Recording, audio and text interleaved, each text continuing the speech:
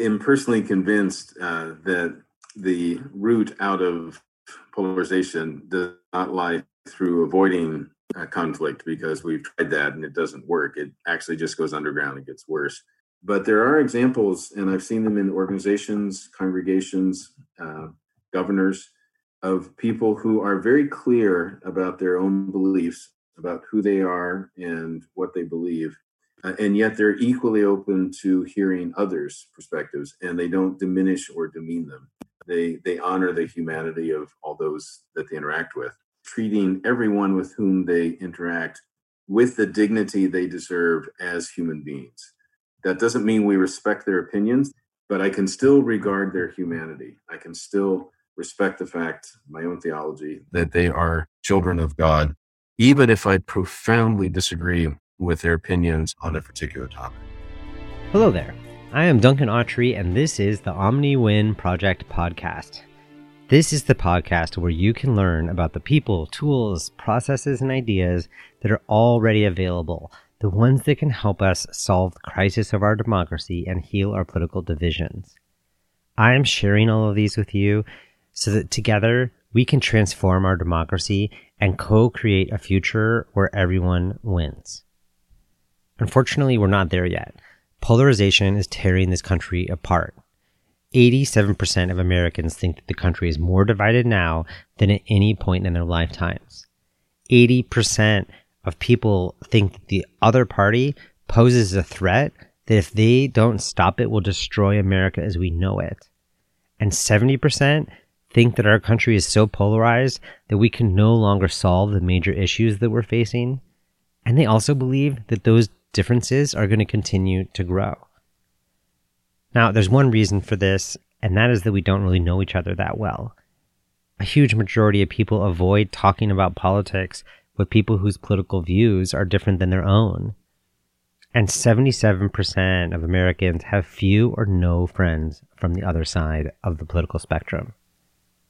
But even with all that said, a majority of Americans don't want it to be this way. 79% say that if they're given an opportunity, they would play a part in reducing social division in this country. And a huge majority say that they are interested in talking across the political differences if they knew that people could do it respectfully. Now, if you want to be part of healing our division, or if you want to bring respect and dignity into your conversations, then I've got you. In this episode, I'm going to show you how. In this episode, you are going to learn how. Now, I understand why the majority of people think that polarization is a threat in a country. The divisiveness right now and democracies all around the world is absolutely terrifying. Every election, I care less and less about which party wins, and instead I worry more about the quality of our political discourse and how we talk about each other. And as I pay attention to that, it is not good. The animosity and division that is coming from politicians and media is permeating all of our society. I hear the anger coming from the left and from the right, and it even is coming from my family and friends, and I bristle at it every time. This could be something that is pushing us apart, and for many families and friends, it does. But it doesn't have to be this way. Just recently, I was visiting my family, and I talked politics with my parents and my aunt and uncle for days. We had a wine-fueled political discussion over dinner, and I even took a 5-hour road trip with my dad talking politics the entire way. And you know what? We're closer now than we have ever been. Now, I'm someone who's committed to reducing this political division, and I'm literally a professional at listening to other people. But even for me, this isn't easy. But I want you to know that it is possible. And in this episode, I'm going to share with you the best trick that I know for connecting deeply with those who see things differently. And this technique is something that I learned from today's guest, David Brubaker. David is a professor of sociology at Eastern Mennonite University, and he is the author of When the Center Does Not Hold, Leading in an Age of Polarization. In this conversation, we talk about the sources of polarization, and we talk about how serious and real the risks that polarization poses to our country. And we talk about the best strategies for living and leading in polarizing times, including his 4-part technique for communicating with anyone across any differences. This conversation was recorded in 2020 from my previous podcast, Fractal Friends, and I am re-releasing this episode for you on Election Day 2022, just in time for the holidays, because I want you to hear his wisdom for communicating across our differences.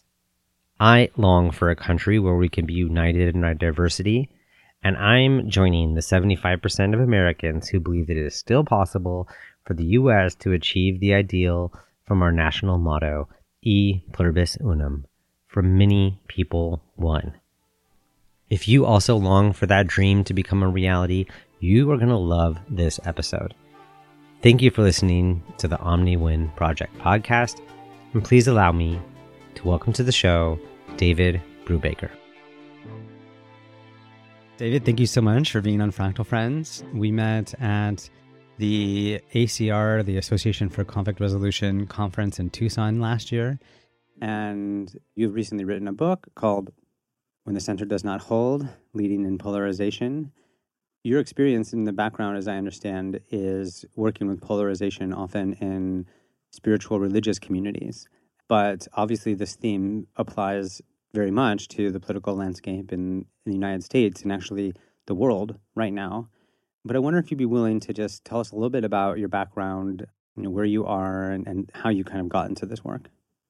Yes, thank you, Duncan. It's an honor to be able to speak with you and really appreciate what you're doing with Fractal Friends.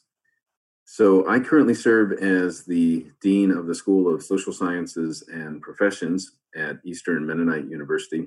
It's located in Harrisonburg, Virginia, in the Shenandoah Valley of Virginia. But more than 30 years ago, I began working with Mennonite Conciliation Service in 1986 and became involved in the conflict transformation field at that point, doing a lot of interpersonal mediation, also working with congregations. And over the years since then, I have continued to consult with a wide variety of organizations, but probably 80% of my clients have been faith-based organizations and congregations. Probably the first time that I encountered a polarized congregation was in 1991, about 5 years after I started this work. I was based in Pennsylvania and worked with a congregation where there had been an allegation of sexual misconduct against the lead pastor. A colleague and I were co-consulting with the case, and we soon realized that the allegations and the denial of the allegations by the pastor had polarized the congregation. About a third believed the complainant, about a third believed the accused, and about a third were in the middle group that I came to call concerned and confused. But it clearly had created two very distinct camps within that congregation.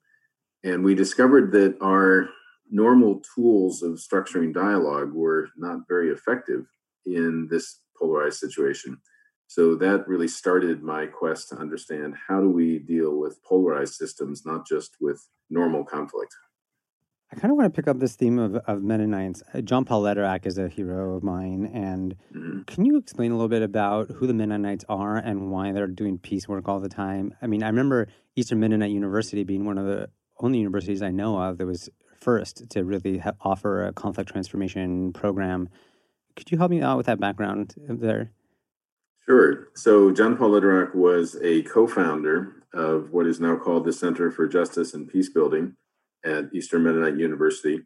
As you obviously know, John Paul was a leader in the conflict transformation field throughout the 80s, 90s, and into the current era. And that program began in 1994 and has continued to the present, now offering a master's in conflict transformation as well as a master's in restorative justice, given Howard Zer's significant work in that area. I would say Mennonites have a particular commitment to peace because we were part of what's sometimes called the radical revolution in Reformation, accurately, in Europe in the 16th century. That Mennonites were among the groups that were insisting that there should not be infant baptism, simply meaning that people should be allowed to make an adult decision about what faith, if any, they chose to follow. and that they therefore were known as the Anabaptists, which literally means rebaptizers. That is now accepted in most Western democracies, that there should be freedom of religion. But at the time, that was a fairly radical stance. So that's why they were considered to be part of the Radical Reformation. When they came to America, many came seeking religious freedom as well as economic opportunity, and many came to Pennsylvania because William Penn, the Quaker founder of the colony of Pennsylvania at the time, was very open to religious freedom. And that's why you'll find kind of the epicenter of Mennonite settlement from Europe in Lancaster County, Pennsylvania. That's fascinating. I was in the Peace Corps in Paraguay, and there's this one part of the country where it's pretty uninhabitable, but a huge population of German Mennonites were actually the first people to successfully populate that area. And they came to Paraguay because it was one of the few countries where there was not compulsory military service. And very interesting, there's like this little German-speaking corner of Paraguay there because of that historical piece. Thank you for that. So today we're going to talk about polarization a bit. And obviously, I appreciate even this comment that you said that like just the regular ways of dealing with conflict kind of fall apart there. And my guess is that that's like once something has gotten deeply polarized enough, just the ability to even engage in conversation with each other gets undermined. But is that it? Or how can you explain to me a little bit about what happens in polarization that gets so difficult? So polarization is an expression of conflict, but it's at the highest end of the conflict spectrum. So you and I are both members of the Association of Conflict Resolution. I imagine we've both done a decent amount of mediation and other conflict consulting processes. And the tools that we learn in mediation and principled negotiation are very effective for, I would say, 90% of the conflicts that we deal with. So encouraging people to be hard on issues and soft on people, and to have a clear BATNA, what's your best alternative to a negotiated agreement, and to be clear about the issues and encourage negotiation of the issues. Those tools all work very well for level 1, 2, and 3 conflict.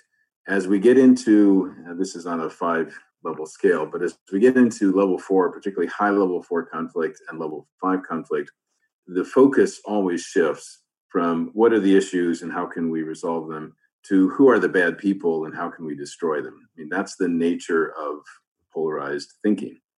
And most conflicts never get there, either because they're resolved before they get to level 4 or 5, or just as frequently because the parties split at level 4.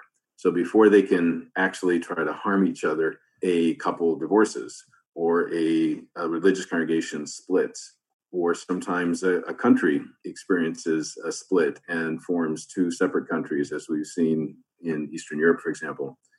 But if a conflict gets to a high level 4, level 5, we can describe it as polarized.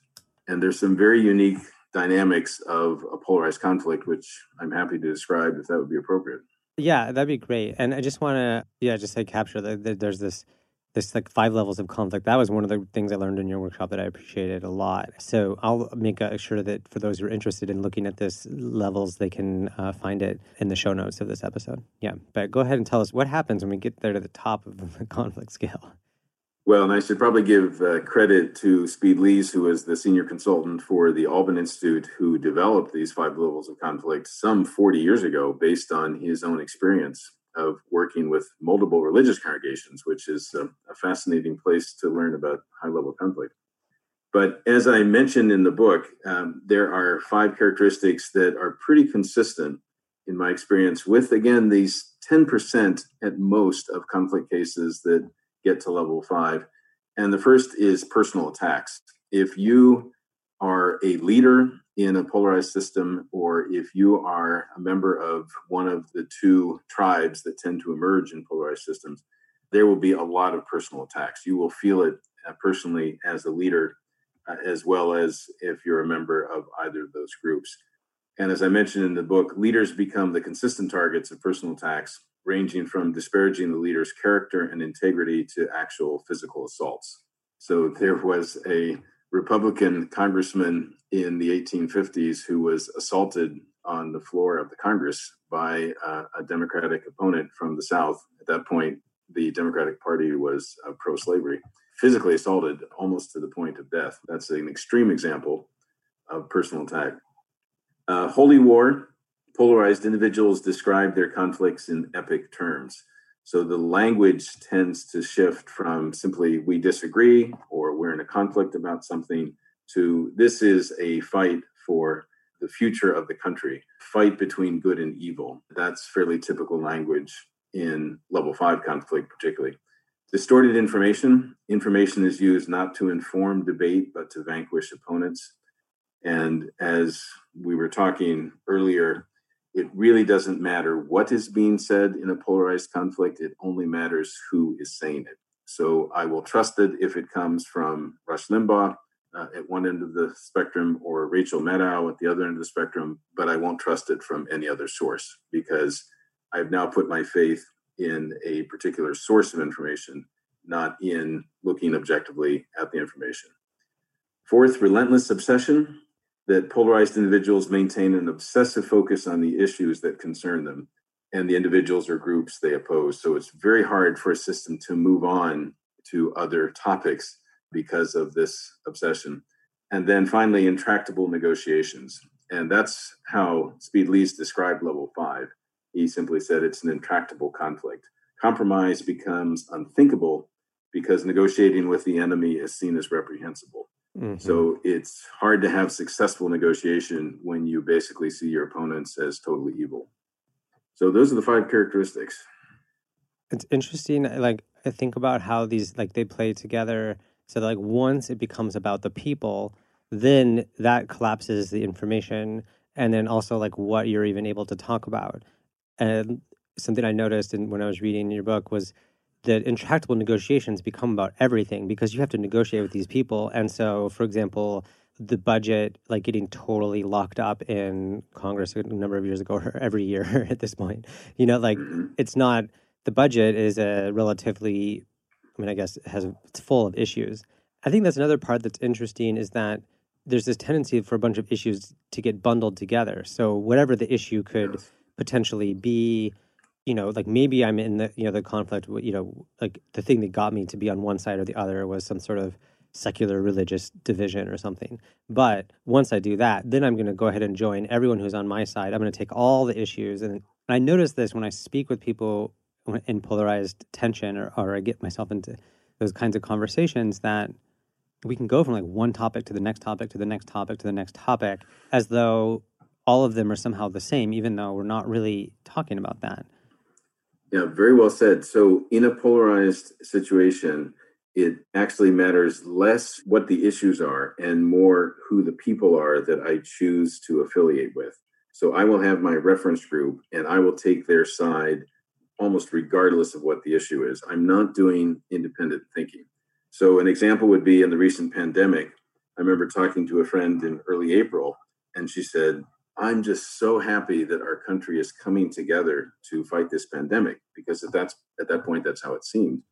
And I said, I really hate saying this, but it's just a matter of time until the polarized divisions in our country take over this issue because the polarized divisions at this point will be more important, sadly, than a global pandemic that we need to struggle against together. And within several weeks, that's exactly what had happened. So we have the pro-masking group and the anti-masking group. That simply reflects that any issue that comes into a polarized environment becomes entangled in that polarized environment. I remember hearing that there's research showing that people will choose their party over their values, even at certain points, right? And I've seen that happen where someone will take an issue about a certain law. And they'll be on this side when it's in favor of them, and they'll be on that side when there's a favor. And it's literally the same people. We've seen various levels of that happening in this last 10 years or something. Yeah, the research that I saw was done in Israel and Palestine. And if they presented a proposal, even if it had been drafted by Israelis, but if they presented it as if it had been drafted by Palestinians, it was immediately rejected by the Israeli participants and vice versa. So again, doesn't matter particularly the substance of the issue, or the negotiation that we're involved in. It matters far more which tribe I consider myself to be part of. Yeah, that's really interesting. As the coronavirus hit, I remember having this like moment of hope that like here is actually like a crisis or some situation that we can't scapegoat people around, right? I mean, we could maybe like the pangolin and the bats, maybe, but if we don't have someone to scapegoat, then potentially we can all start coming together, as that person was saying. And it's been really interesting to see how it's become a focus point to have, left-right divisions about, or, across. I mean, left-right is just like a shorthand for this because we're definitely like, it's more complex than that. So there's also a feature of polarization, and you mentioned a little bit in that first congregation that you worked with, that a third will be on one side and a third will be on the other side, and then a third is usually kind of in the middle or taking this. I think that's really interesting because it's not necessarily going to be split down the middle. It's like very rare that everyone takes one side or the other. There's usually a substantial part of the population that's there. And one of the questions I have about that is it seems like, okay, there's the middle, but then there's also the sort of the whole. I think as a mediator, we think about like taking that third perspective sometimes, right? Of like, I'm not trying to help you compromise here. Like, I'm really trying to get the both of you to have the best situation. That kind of omnipartial approach of kind of holding the whole unit. But I just wanted to like highlight that piece that like when something's really polarized, it's usually just still about 2/3 of the population. That's certainly been my experience because I've been called into several situations as a conflict consultant where I was told going in, we are split down the middle 50-50. But when we did surveys or even multiple individual interviews or focus groups, we discovered that there always is a group in the middle that has heard from both sides and they're keenly aware that there is polarization in their system. But it's not 50-50 polarization because even though they feel pressured to do so, they haven't yet chosen a side. Now, that group gets much smaller over time. So the more polarized the environment, the smaller the middle. Mm-hmm. But in a normal system, you might have 10 to 20% on one end, 10 to 20% on the other end, but you're going to have 60 to 80% in the middle. Mm-hmm. In a polarized system, you can have 30 to 40% on one end and 30 to 40% on the other. And that leaves a pretty small group in the middle. And that's what we're talking about. It could be as small as a quarter or a third that truly hasn't taken a side in high-level polarization. Seems pretty close to where we are in the United States, at least right now. I'm pretty sure there's that one number of Trump's approval rating that's exactly that number. It's about 35 to 40%, right? Yeah, it's about a third. And what statisticians say is that polarization is simply the thickening of the ends and the collapse of the middle in a normal curve. So in any healthy system, if you will, we do have a normal curve. In a polarized system, that reverses itself and the ends thicken. That's interesting. So the normal curve would be like kind of like a bell curve kind of thing where like more or less people are finding that we're coming together and it's the people are the outliers, smaller amounts at the edges and the extremes. So let's see. One thing I want to capture here also is the thing about polarization is that it's both very old and it's like an international experience. Like this is, of course, we're in the United States, and but I know, I can think of dozens of countries right now that are having very similar polarizing experiences around similar issues as the United States. And so I don't want to just make it pretend like this is just us. But it's also interesting how it cuts across history. Can you remind me of like some of the times that we've been polarized in the past in this country? Sure. So the three most significant, although a true historian, which I'm not, I'm a sociologist, but a true historian would indicate multiple other occasions. The three most significant, and I checked this with a professor of American history at my university, he agreed, were the American Revolution in the 1770s and even subsequent in the 1780s, when the loyalists or the Tories who wanted to remain loyal to Britain were in severe conflict with the Patriots, those who wanted independence from Britain.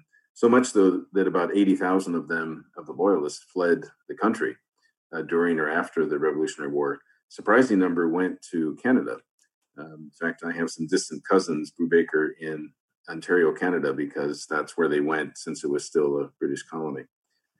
And of course, in the 1850s, leading up to the Civil War, there was an attempt to have a grand compromise, primarily focused on how to handle the states at that time, the territories in the West, and which territories would be permitted to practice slavery, which would not be.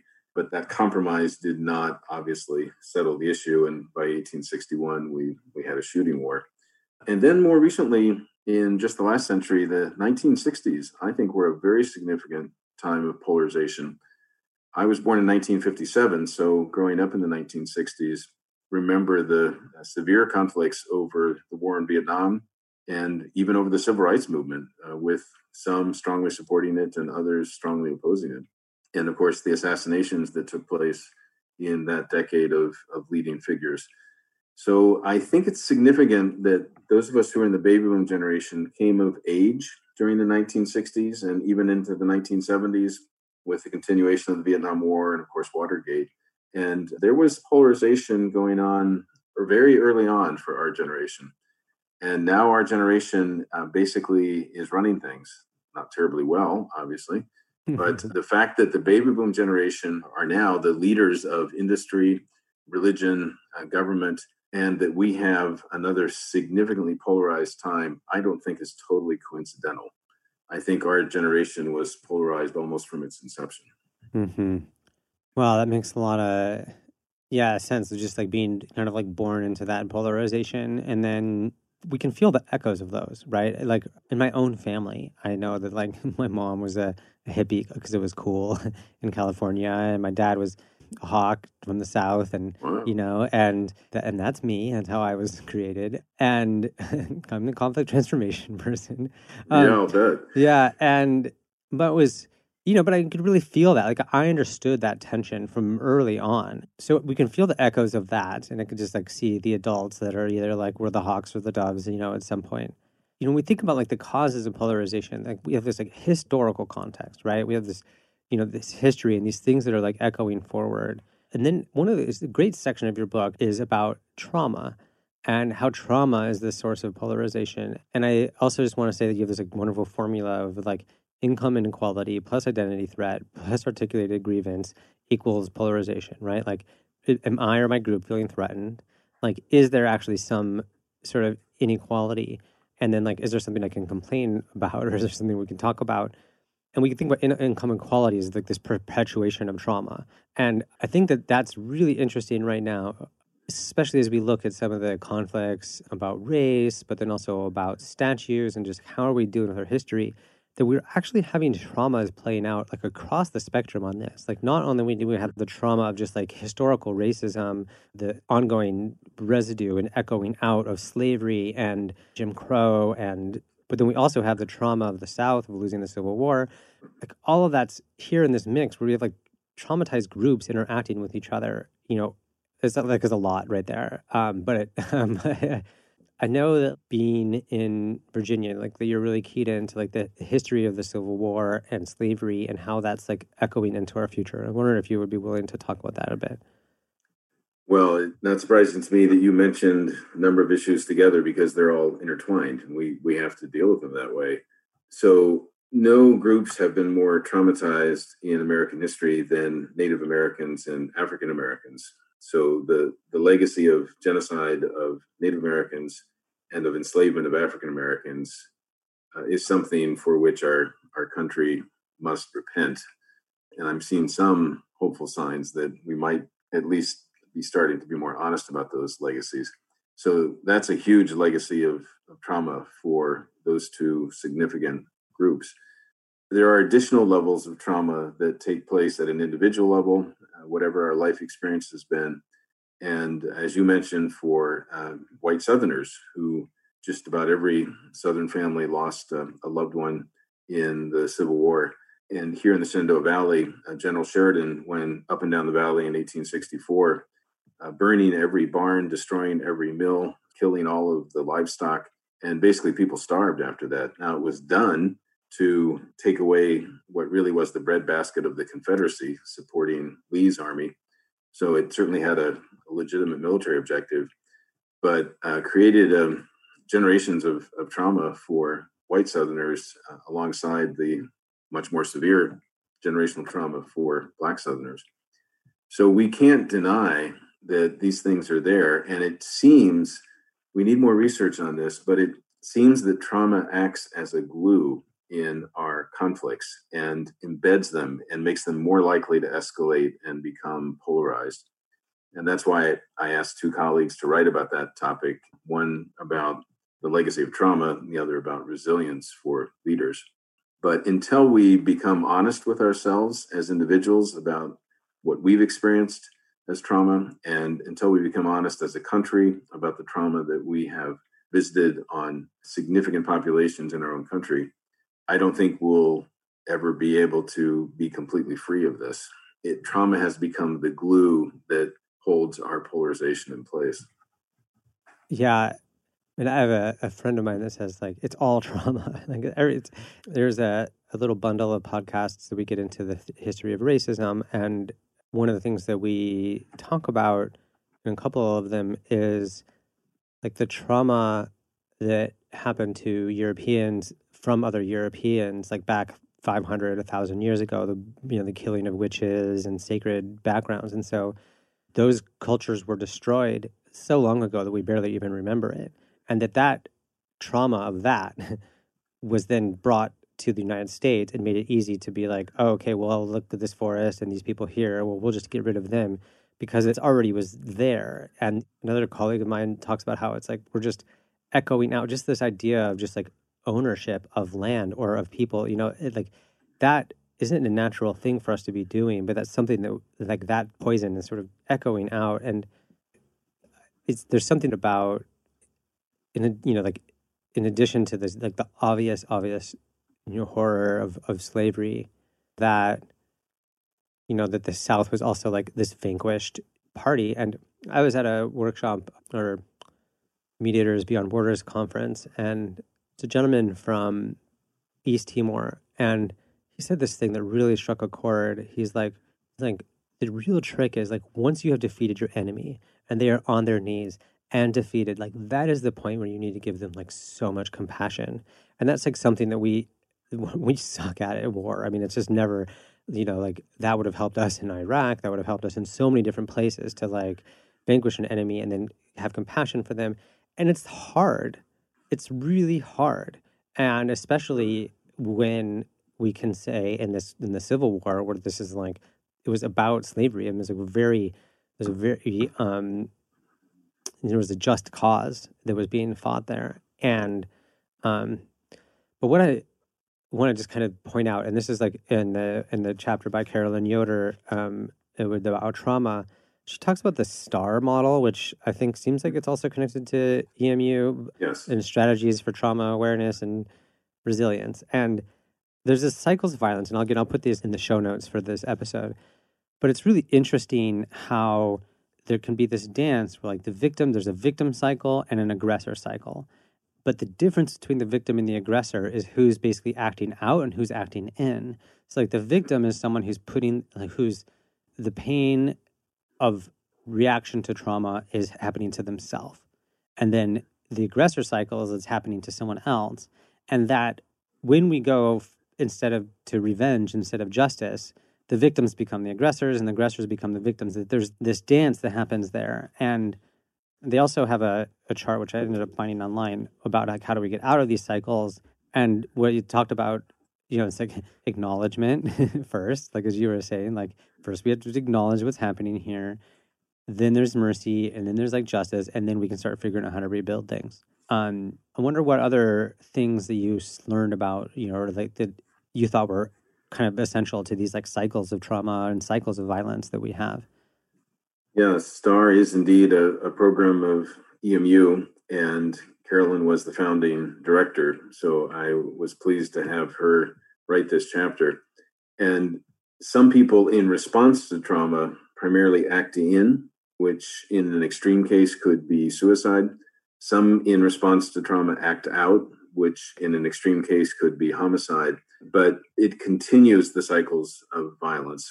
And so I'm glad you found what we sometimes call the snail model that shows how to escape from either of those two cycles. And it's not an easy escape. It is the hard path of choosing to honestly confront what has happened and to avoid what we tend to call in trauma response that sometimes comes naturally to folks, creating either a victim narrative, chosen traumas that we're identifying with, or what we sometimes call chosen glories. And that really is what led to all of the statue building in the South, in my opinion. It came out of a traumatized white Southern population wanting to idolize its glories, what they saw as its glories, in terms of the generals who they had seen as heroes. And in a healthy society, we don't have a need to dwell on our chosen traumas and our chosen glories. But when we're seeing that happen, it's telling us that we haven't yet resolved that trauma. So even for white Southerners, as I was saying earlier, the spate of statue building wasn't only an expression of white supremacy, which I do see it as. It was also an expression of chosen glories, which tells us that their trauma has not yet been addressed. Mm-hmm. Wow. Just I could really, I'm interested in my personal life, just I can really feel like the moments of, but just for everyone like that, the cycle between like shame and ego, or the cycle between shame and pride, like, and there's like that, it's like they'll balance each other out if they are, if like one is untrue, then the untrue mirror will happen as well, right? So if it's like I feel really bad about something, then I'm gonna like really focus on what I feel really good about. But if I'm like really focusing on what I feel good about, then I'll like check myself by like feeling, and it's hard because like as like as the wheel turns, it's easy to get on the other side of that, and it's like hard to actually find that just like that center, or the spiral. I just want to also highlight. I had recently heard a podcast by Resma Menachem, who I think is the author of My Grandmother's Hands, and and I'm gonna make sure there's links for that. It's really amazing work there. But he says the trauma of race is in our bodies, and that's going to need to be recognized before transformation. So there's also this way that it's actually just built in. I mean, we have epigenetics. We are actually, I remember hearing him talk where he was saying that if someone who's been traumatized by violence, and he specifically talks about like darker skinned people, that like they're constantly actually like checking out their space. Like, am I going to be safe here? Am I going to be safe here? Am I going to be trapped? And that just like that's just built into this experience. Sure. And that you actually are going to have to find that in your body and address it. Well, on that point, I remember talking to a friend several years ago when there was video of an African-American man stopped by the police who then turned and ran, and the police shot him in the back and he died. And the friend said, why would he run from the police? And my response was, why would he not run from the police, given not only the epigenetic transfer of trauma, but his own lived experience? So we have to recognize when trauma is at play in a lot of these interactions. And the police themselves, I think, often acting out of an unhealed trauma core. Okay, so polarization runs deep. We've established that. Okay, and it's dangerous, and it can become intractable. What do we do? How do we lead in polarization? My favorite part is just this piece about just like embrace your humanity, like just be human. Yeah, I am personally convinced that the route out of polarization does not lie through avoiding conflict, because we've tried that and it doesn't work. It actually just goes underground and gets worse. But engaging conflict, particularly when it's small. So if we can engage conflict at the more manageable levels, those levels 1, 2, and 3, level 1, where dialogue is very effective, level 2, where negotiation is very effective, level 3, where having a third-party mediator is very effective. The vast majority of our conflicts never need to get to level 4 and 5. If they do get to level 4 and 5, then there is a certain kind of leadership that's required.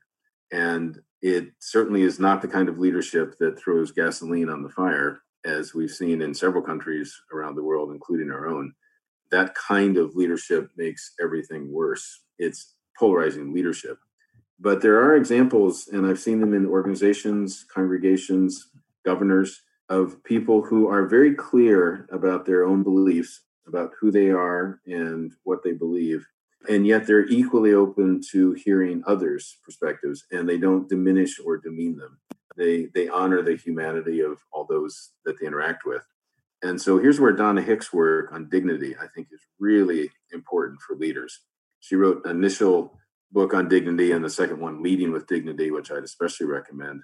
Donna Hicks, Hicks. And she talks about the importance of leaders treating everyone with whom they interact with the dignity they deserve as human beings. That doesn't mean we respect their opinions. There are times when I find it impossible to respect those who have opinions that seem to be based on conspiracy theories, for example. But I can still regard their humanity. I can still respect the fact, my own theology, that they are children of God, that they are here through the intervention of the divine, and that I want to respect the light of the divine that's in each one of them, even if I profoundly disagree with their opinions on a particular topic. Mm-hmm. When I talk about effective listening, I this model of acknowledge, reflect, and be curious, right? ARC, right? Nice. And yeah. Acknowledgement's kind of empathy, but empathy can be tricky because it seems like I have to have the same experience as you to have empathy. It's not necessarily true, but that's the story. But what I'll point out is like just acknowledge the person's human experience. And so when I'm working with someone who I'm like totally disagree with, I can at least look and say like, wow, I see that you're really scared about this. Or I see that you're really freaked out, or like this is, or you're really excited right now, or I see that you care about this a lot, and I can at least acknowledge that there's a person in front of me, it's a human having an experience, and I can at least recognize that emotional thing, even though I'm like, wow, this is bonkers, like I'm like not really listening to what I'm not agreeing with your words. So that acknowledgement can be really powerful for remembering that inherent human dignity, and I love how you say in the thing where it's also about like recognizing your own dignity. We have to be in touch with our own voice. And, and that you said that there with that leadership where it's like, you have to be clear about your own opinion. Being a leader in polarization doesn't necessarily mean you'll be neutral about it or not have an opinion or avoid stating your opinion. It's about saying, this is what I believe. And from here, I'm still willing to talk to these other folks. That's it. In fact, the leaders that fare the worst in polarized systems, and I've seen this play out time and time again, are those who remain steadfastly neutral, because then they are despised by both sides. They are seen as weak and unprincipled by both. And leaders fare better when they're able to say, this is who I am, this is where I stand. This would be Martin Luther King's response, for example. And yet I choose to love those who disagree with me. That's the combination that is actually most effective in a polarized situation. Mm-hmm. Yeah, and it's interesting, I think, also just really want to pull out the advice of engaging with conflict when it's still small. As a mediator, I talked about, actually, it's really interesting, and this really fits into the 5 levels here. I talk about this imperceptible line between it's no big deal and it's hopeless.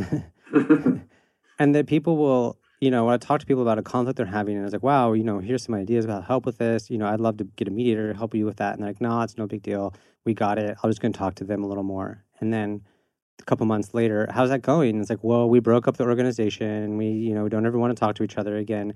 Yeah. And then it was like, well, when did you cross the line? And then it's like, and our work as like conflict resolution or transformation folks, engagement, whatever, management, is to expand that line so that we can say, look, your situation is a big deal and it's not hopeless. You really are dealing with a fundamental issue here and you can handle it. You can figure out a way to do this. So it's a little bit like expanding that level 3 level, like before you cross into the holy war, make sure that you pay attention as it escalates.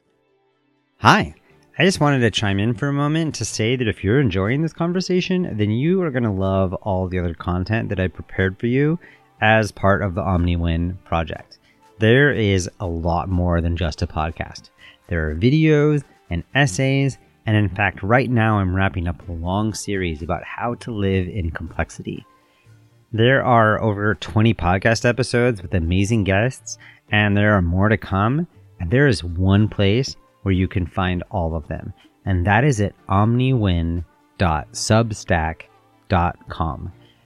Go check it out. You can read and watch and listen to all of it online, or if you like, you can subscribe so that all of it is delivered directly to your inbox as soon as it comes out. And now, stay tuned. David's strategy for communicating with others in the face of division and polarization is coming soon. Thank you for listening, and now back to the conversation. But what's interesting, though, is just like now that we're past in at least in some of our political discussions, like we're past the level, we're in the upper levels of conflict now. This idea of just like speak your truth, but then maintain the connection. Like that's helpful. That's it. That's, I think, helpful for individuals, for anyone, right? I mean, at any scale, that's like helpful. And this was the basic principle of family systems theory that was pioneered by Murray Bowen and others, applied to faith-based organizations by Rabbi Friedman.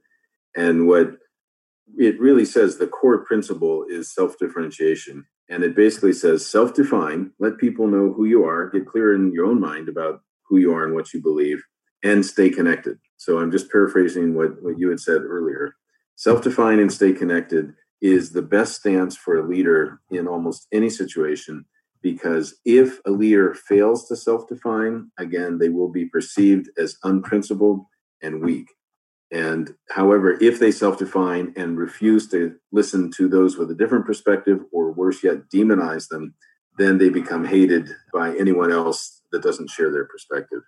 So it's self-defining and staying connected and maintaining that respect for the basic human dignity of other human beings. Mm-hmm. By the way, your comment earlier about how can we respect the different life journeys that people have been on reminds me of a time that I went to Philadelphia. This was probably 33 years ago. Went to the Good Shepherd Mediation Center for mediation training. And I don't remember the name of the trainer. I remember he was Quaker.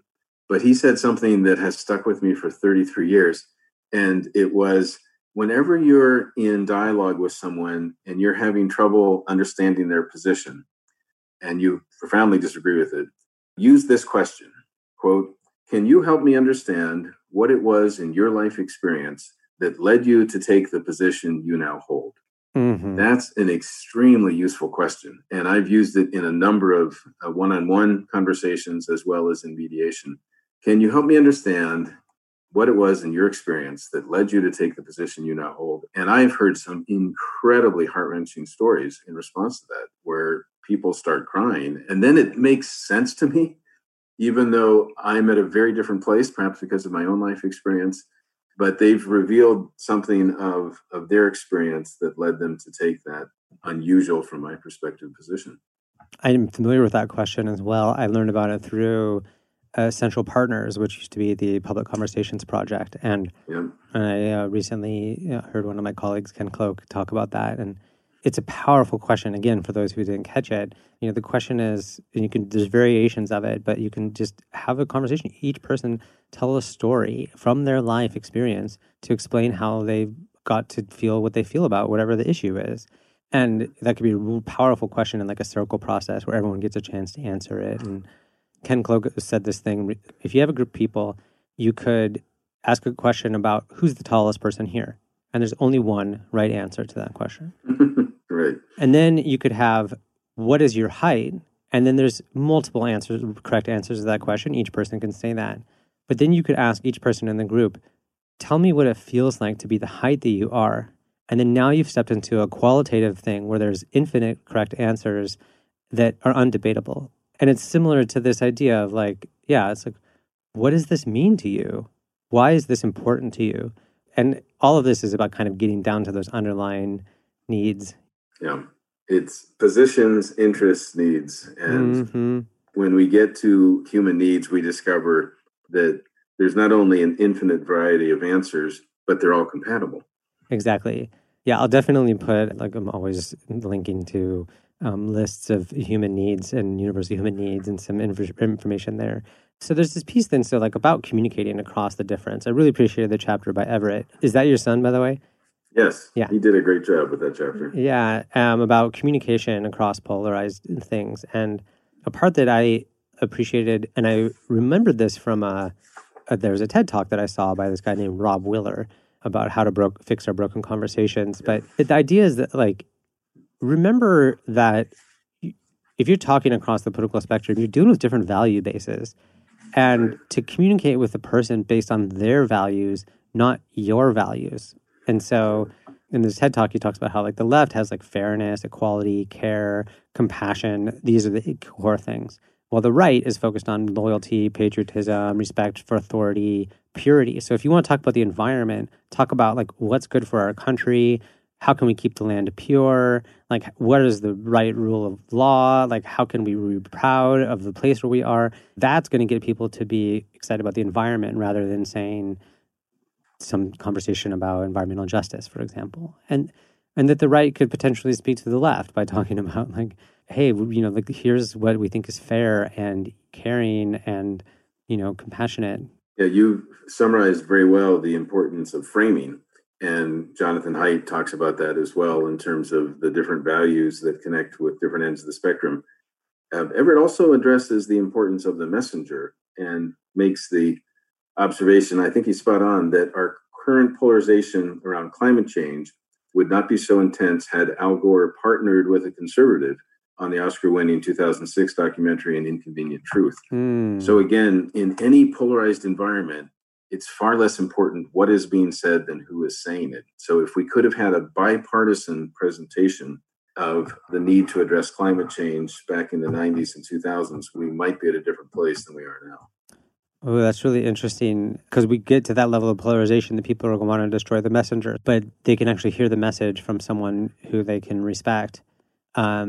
It's really useful thing to think about.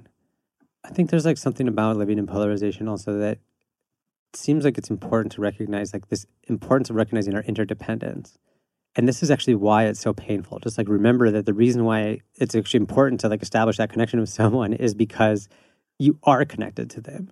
It seems like you've heard, since you wrote your book, that you've heard a lot of people talking about like personal experiences with polarization. And what are some of the things that you're talking to those people about? Well, what I often hear from people are complaints about the media, including social media. And I fully understand that. Those complaints are legitimate. They're not fully explanatory because the country has been polarizing since the late 1970s. And that was well before social media was on the scene, or even some of our current 24-hour so-called news networks like MSNBC and Fox. So I think we have to take a deeper dive into why is the country polarizing now, or for that matter, why did it polarize in the 1850s, certainly before the media, at least the current media, was a factor. There were some sharply divided newspapers back then. So that's why I was looking seriously at both identity threat, when I feel that my identity is under siege in some way, and also economic stratification. So what's really changed over the last 50 years, since 1970, has been the divide between the rich and the poor. It has grown dramatically in this country, and our polarization has pretty much correlated with the growing divide between the rich and the poor. That also relates to identity threat, because if my father had worked in the Buick plant and I saw myself working in the Buick plant, and then there's no job for me, or I'm paid a fraction of what my father would have been in real wages, I can understand why people start getting desperate and looking for alternatives. And when someone articulates that, this is why an articulated grievance is so important, and says either the Chinese and the immigrants are responsible for what you're experiencing, and I respond to that, or the corporations and the billionaires are responsible for what you're experiencing, and I respond to that. That's when we start to see growing polarization around political spheres, because the different parties are articulating different reasons for this reality. Unfortunately, at least to this point, neither one has been able to effectively put forward and implement a solution to growing stratification. So it continues to happen, continues to divide the country, but people focus on symptoms rather than causes, is my concern. And certainly the media makes it worse. There's no question that social media, and especially the 24-hour so-called news networks, have worsened things. Yeah, it's interesting because the source of the problem and the actual, and what we're seeing the problem look like. So like looking at the media is actually, we're just seeing something that's manifesting, I think that was something that was very clear for me in the last presidential election, was that like this is a symptom of something bigger, like this is already a division that's here, and now it's laid bare, and this grievance was already available. What's interesting is that I'm noticing that we can have a articulated grievance. We can be polarized about the grievance, but it's interesting that we're not talking about a lot of solutions. I think about this a lot, having been, like steeped in protest and activist culture a lot. I remember just kind of getting to this place of like, wait, we're like anti everything. Like, what are we actually proposing here? Like, is there an end game that we're talking about? Like, what's that? What are we building towards? And that's important. I mean, it's important to understand what the challenge is and what the problem is and something you want to get rid of. Well, it's where we tried to end this little book because we have to have some way forward, some sense of hope. But you might remember that I started it with the nested model, that what's going on inside of me, intrapersonally, what's going on between you and me, interpersonally, what's going on at the subsystems that we're part of, our communities, our organizations, and what's going on at the macro system, our society, even the global system these days. All of those are interconnected. And so we need strategies that address all four of those levels. So what can I do personally within myself? What can I do in my relationship with you and others? What can we do within our communities and organizations? And what can we do within our country as a whole? Until we address all four of those levels, I don't think there's going to be an exit. By the way polarization ends is either there's a complete split and party A and party B never talk to each other again, or there is a violent conflict and then a split. Those are the two paths that we've seen in our own history and the history of other countries, either a relatively nonviolent split or a violent exchange and then a split, if the polarization is not addressed and resolved prior to that. Do we have any examples of the path where things come together? I mean, did we have the integration place like option? Well, we have the example of Czechoslovakia, which was a single country through the Cold War and then became the Czech Republic and Slovakia. And that was done nonviolently. And I think the two countries have an ongoing peaceable relationship. So it doesn't mean that there has to be a violent conflict by any means. But can there be reconciliation prior to a polarized split or violence? Yes, there can be, but it would require de-escalation. And de-escalation normally only happens when there's leadership for de-escalation. It requires what we often call a cooling off period in international conflict, or we might consider to be a separation in a troubled marriage, where the parties just cool down, just spend 6 months or a year or whatever it takes to de-escalate the conflict. Otherwise, every time we're together, we just hurt each other even more. So quite frankly, our country needs a cooling off period right now, and it will require leadership to bring that about. And not just leadership at the local community organizational level, it will require national leadership that cools things down. Mm-hmm. That will be absolutely necessary if we're going to avoid the other two extremes that I mentioned. Oh, man. Well, and again, when you have a leader whose instinct is to throw gasoline on the fire, a cooling off period is just impossible. So it would require a different kind of leadership going forward. Absolutely. And it's not just about trying to force everything back together again either, because that's, again, that leadership that's not being principled, like we're not speaking the kind of leadership where you're not speaking your truth. So just to summarize this, because it's really important, we need to get the layers of escalation down, right? So we're going from if we're level 4 or 5, we need to get down to a place where we're back, not doing personal attacks, and we're actually talking about real issues, and we're concretely there. And that's a place where we can actually figure out how to work together. Well said. And then, I want to capture again that it's a fractal. It's happening in all different levels here, that we have this person with this internal experience. We have this interpersonal experience between people. We have that happening in our organizations, in our communities, our states, our nation, and our world too, I suppose. And yes. If I'm in a fight with my girlfriend, if we get there and I notice that neocortex has come offline, I'm running on amygdala and I'm going at the, and I'm ready to do the fight, flight, freeze thing. I know that what I want to do is say, hey, let's take a break. And then we're going to talk in a half hour, breathe into it and come back together. Or, and if things got really rough, maybe we need to take a week off or more time.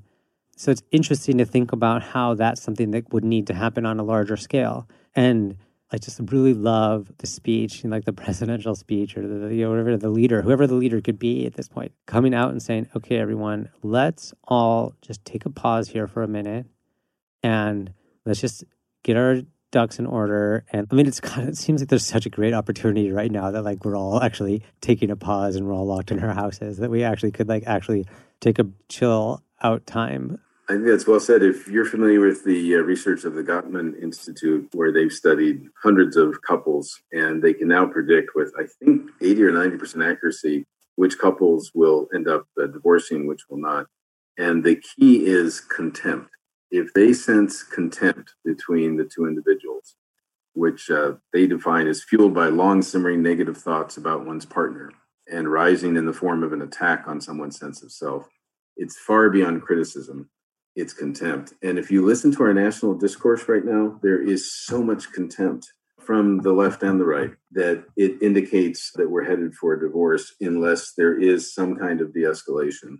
And yes, that does require leaders who know how to de-escalate. Mm-hmm. Yeah, I really appreciate this. Towards the end of your book, when we really get into how do we like transform the conflict, and this like one of the things we could do as individuals is refuse contempt, honor dignity, and like expand what our sense of the binary is.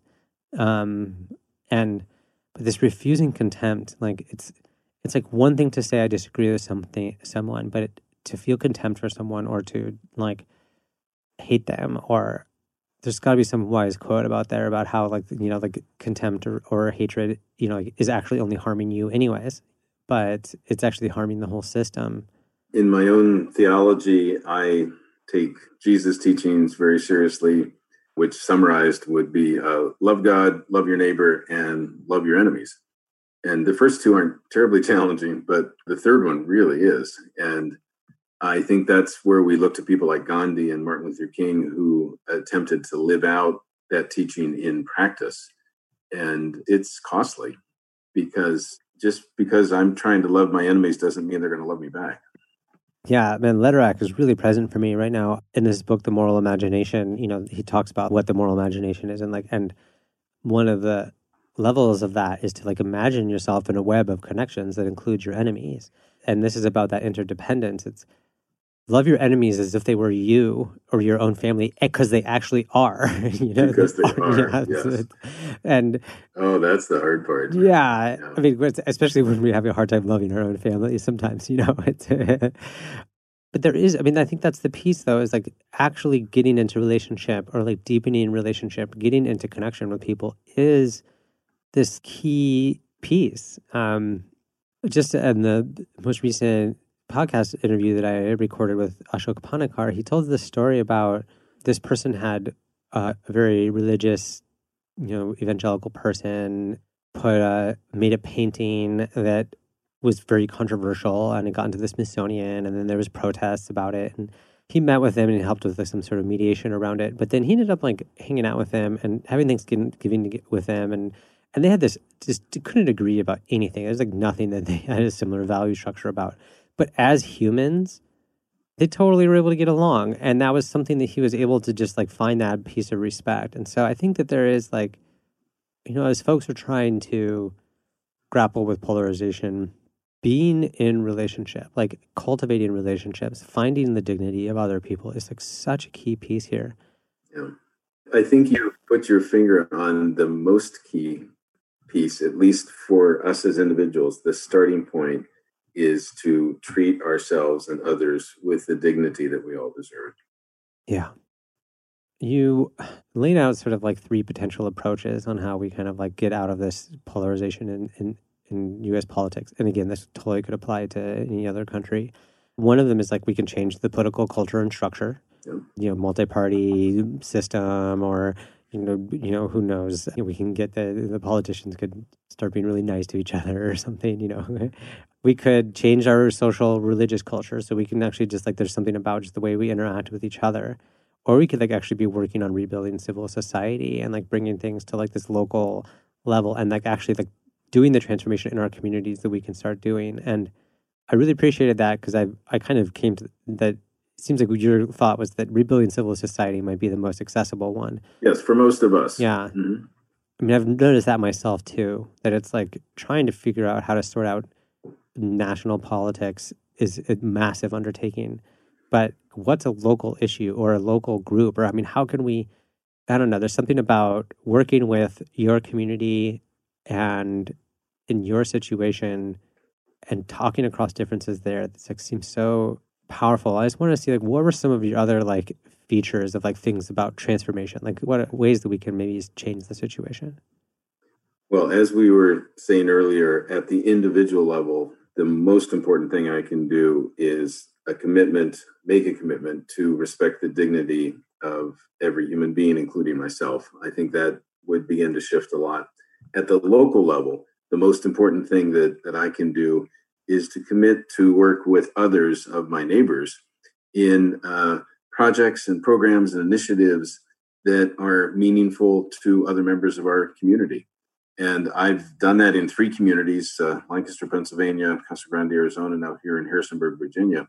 But the story I would share is from here in Harrisonburg, and I mentioned in the book, a group called Faith in Action that pulled together 24 congregations, including our local mosque and our local synagogue and our local Unitarian Universalist congregation, as well as 21 other Christian congregations, pulled them together to work as a collective on issues that were important to our community. We're a community of about 50,000, 2 universities here in town.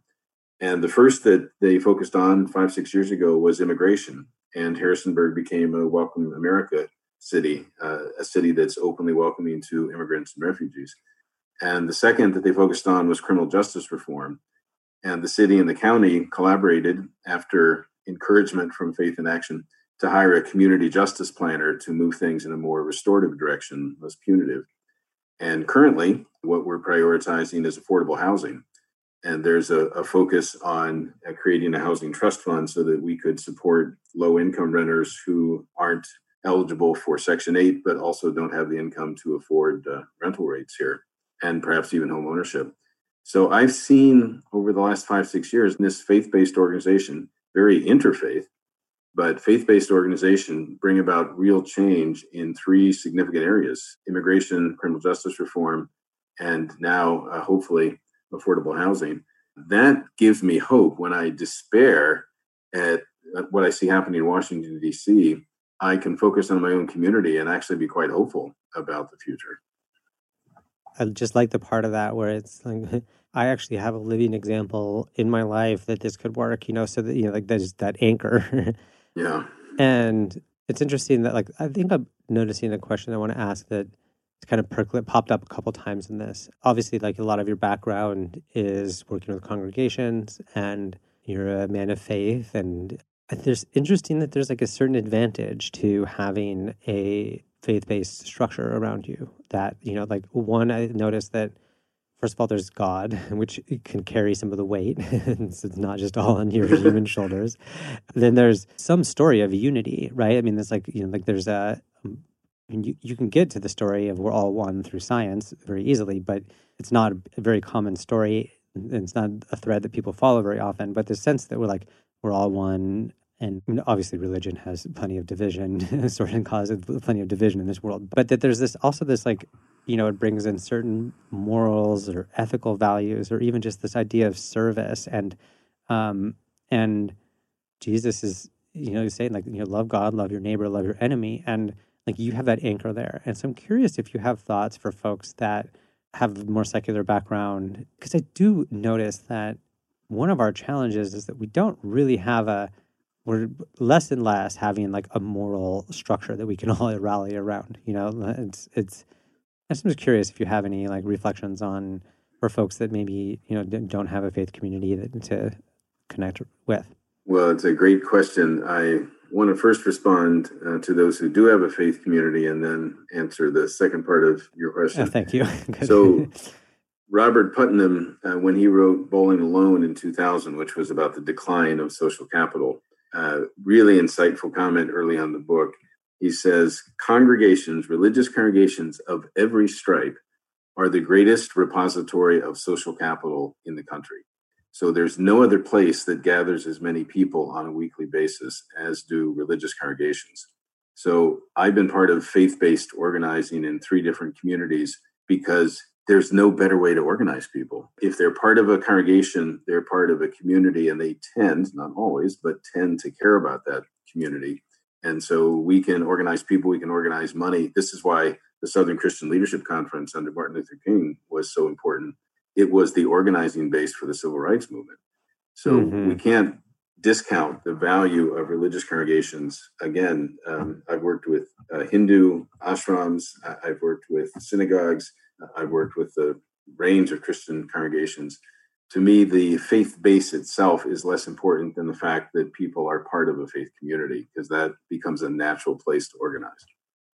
Secondly, for those who do not profess a faith or do not belong to a religious community, every human being that I've ever met has a spirituality that they hold on to, and they're part of other significant communities. So what are those communities, and how do we organize in that sphere as well? If the goal is to do positive things for our broader community and for our country, we draw on wells of spirituality and religion, and we draw on faith communities and other communities. Yeah. That may not be a satisfactory answer, but it's the one I have. Well, I have the advantage. I'm part of the community in the Bay Area called Thrive East Bay, and it's basically like a secular faith-based community. It's basically like we don't have any religion or anything like that, but we are very, very consciously using the model of church and temple and to create a space where people can come together, build a community. And it's a purpose-driven community, and the values are thriving lives, love and action, systemic change, and community, a community building one. And it's really amazing. It fills this gap for folks that, have maybe left the church for some reason or another, but still want that kind of community. Or people who are still very much on their own religious, spiritual path and just want to be engaged, with an organization that's doing community building and change. And actually, what's really interesting is, it's only been in the East Bay until now, but it's accessible online now because that's how we're doing things. So I'll make sure there's links for Thrive East Bay here in the things in the notes. But I like your point though that everyone has some kind of spirituality. Even in atheist has or someone in science is its own kind of spirituality, and absolutely. Personally, I find many paths to God. Sure. Man, I could just being in a 13.5 billion year old universe that's all that we don't really know where it came from, that's expanding into nothingness. That'll put me in awe any moment. Or just being part of this living planet, it's a lot. But I think that whatever your space is, whether it's like sports or music or drama or whatever your thing is, there's space there to be working as a community and trying to be of service and making and being aware of how you're participating in the bigger story. Yes. By the way, it's back to our conversation on basic human needs. Every human being has a need for meaning making and to be part of some meaning making system or some community that's important to them. So, of course, every religion is a human construct. And of course, the community you're part of is a human construct, but they're meeting fundamental human needs. And therefore, we need to value the whole expression unless they become fundamentalist and destructive and then start claiming exclusive truth in ways that are harmful to others. Yeah, thank you. Well, David, there's a question that I ask all the guests on this podcast, and it's, given your life experience and lessons you've learned in your journey, what would be something that you would invite people to pay attention to in their own lives as they're trying to build a better life for themselves and others? Wow. I had immediate responses when you were asking about polarization, but this is one that would require a little more reflection.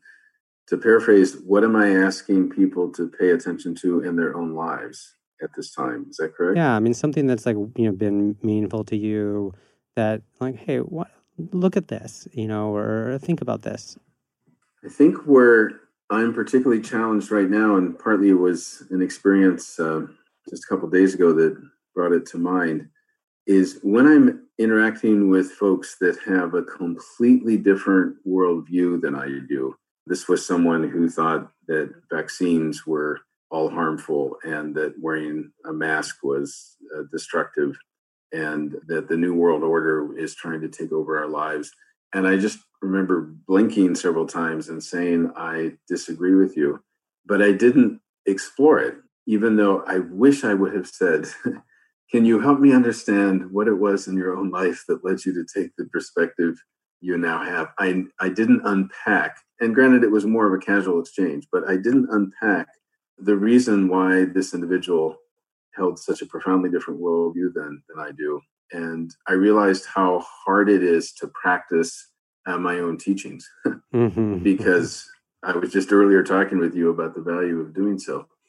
And I didn't. I was just stunned. And so I think I want to pay more attention in my own life to when I'm stunned by that and why am I stunned and how do I respond out of compassion while articulating my own truth. And that I did do. I clearly disagreed, but I didn't give her an opportunity to help me understand why she adopted such a distinct worldview. And I think we're going to have to do more of that. Mm-hmm. Yeah, I appreciate that. I mean, I almost hear like two really powerful lessons in this. Like one is just, remembering to, again, follow through with that next step of speak your truth and then work on the connection, stay connected. And right. And then it's like, and that can be about like, let me learn more about this. Like that's we talk about like communication is just speaking and listening, and it's like, we have to do both, to speak your truth, then listen to see if you can help understand the other person's truth. But I think there's another powerful lesson there about, because I recognize it in my own life, that the things that I teach I don't always practice. And sometimes I think that maybe all of us are teaching things that we are actually just trying to teach ourselves, Yes. And it could be really easy to get down on yourself about that, right? Like I know that when I talk about the importance of speaking your truth, and I sometimes hesitate to do that, or I don't always do the great listening when I want to, I could really get down on myself. Like, wow, I'm a real failure. I'm not really good at doing what I teach and all these things. But there's also just this lesson about just like, okay, I'm a human learning just like everyone else, and give myself a break, get back on the horse, and. Well, and that's perhaps this conversation is helping me to do it, but that's why I think I'm coming back to, I at least respected my dignity and her dignity in that exchange. I didn't denigrate her beliefs. I simply said, I disagree. So there was a piece of it that I held on to, and then the piece of, can you help me understand why you hold those views? I chose not to go to. Mm-hmm. And so, we continue to practice the teachings, and that means we don't do it perfectly. Yeah, totally. I'm just really, dignity is really like got to be the key word of this episode. Like, just sticking, honoring your own dignity, and the dignity of the other person. Well, David, if people want to find you or get your book, where should they look for these things? So I teach and also am in administration at Eastern Mennonite University. And if anyone wants to email me, I'd be delighted to hear from them. That is david.brubaker@emu for Eastern Mennonite University.edu. I also am part of a consulting practice, actually two practices, one called cooperativebydesign.com, and it's all one word, cooperativebydesign.com. And the other called congregationalconsulting.org. And again, one word, congregationalconsulting.org. And that would be a place to read more about what we do with congregations as well as with other organizations, and can be contacted through those websites as well. Wonderful. David, this has been such a pleasure. This is such a timely conversation, and it's a real joy to talk to you. Thank you. Thank you, Duncan. And I would just say I'm deeply impressed at how carefully you read the book and how carefully you prepared questions and how thoughtful your own reflections were. So it was a delight chatting with you. I'm glad we met last September in Tucson. Thank you. It's been a real pleasure. Thanks. Thank you so much for listening to the OmniWin Project podcast. As we wrap up, I just want to remind you about David's 4-part approach to being a leader in polarization and communicating across differences. Step 1, honor your dignity. Step 2, honor the inherent dignity of whoever it is that you're talking to. Step 3, speak your truth. And 4, show them that you want to do the work to hold the connection. If you do this approach in your conversations, if you find it helpful, I would actually like to hear about it. But even more than that, I hope that'll remind you to share this episode with someone. It would mean a lot to me, and it would also probably mean a lot to them. I want to express my deep gratitude for David Brubaker, not only for this conversation, but for his life-changing advice and wisdom. I highly recommend that you check out his book, When the Center Does Not Hold, Leading in an Age of Polarization. And you can find more information about David and his book and all the stuff that we talked about in the episode on the episode page. That's at omniwinproject.com/David-Brubaker. And seriously, in his case, more than most, there is a ton of amazing content on the episode page. There are links for books and videos and podcasts. And I've also posted many of the models that we talked about in this episode, such as the levels of conflict, the moral imagination, and the strategies for breaking the cycles of trauma and violence. There's that and so much more, and I highly encourage you to check it out. In fact, you can find the link to the episode page in your show notes of the podcast.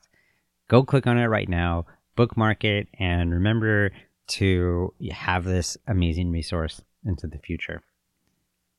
And finally, to wrap up, I just want to remind you that the podcast is only one part of the OmniWin project, and all of the content is there to help you rediscover hope for democracy and to give you the tools that you need to participate in healing our political culture. And you can read, watch, and listen to all of that content by going to omniwin.substack.com. And now, as you go into the rest of your day, I invite you to remember that you are part of co-creating the future of democracy, and we all have a role to play in the whole. Thank you for listening to the OmniWin Project podcast. Have a great day.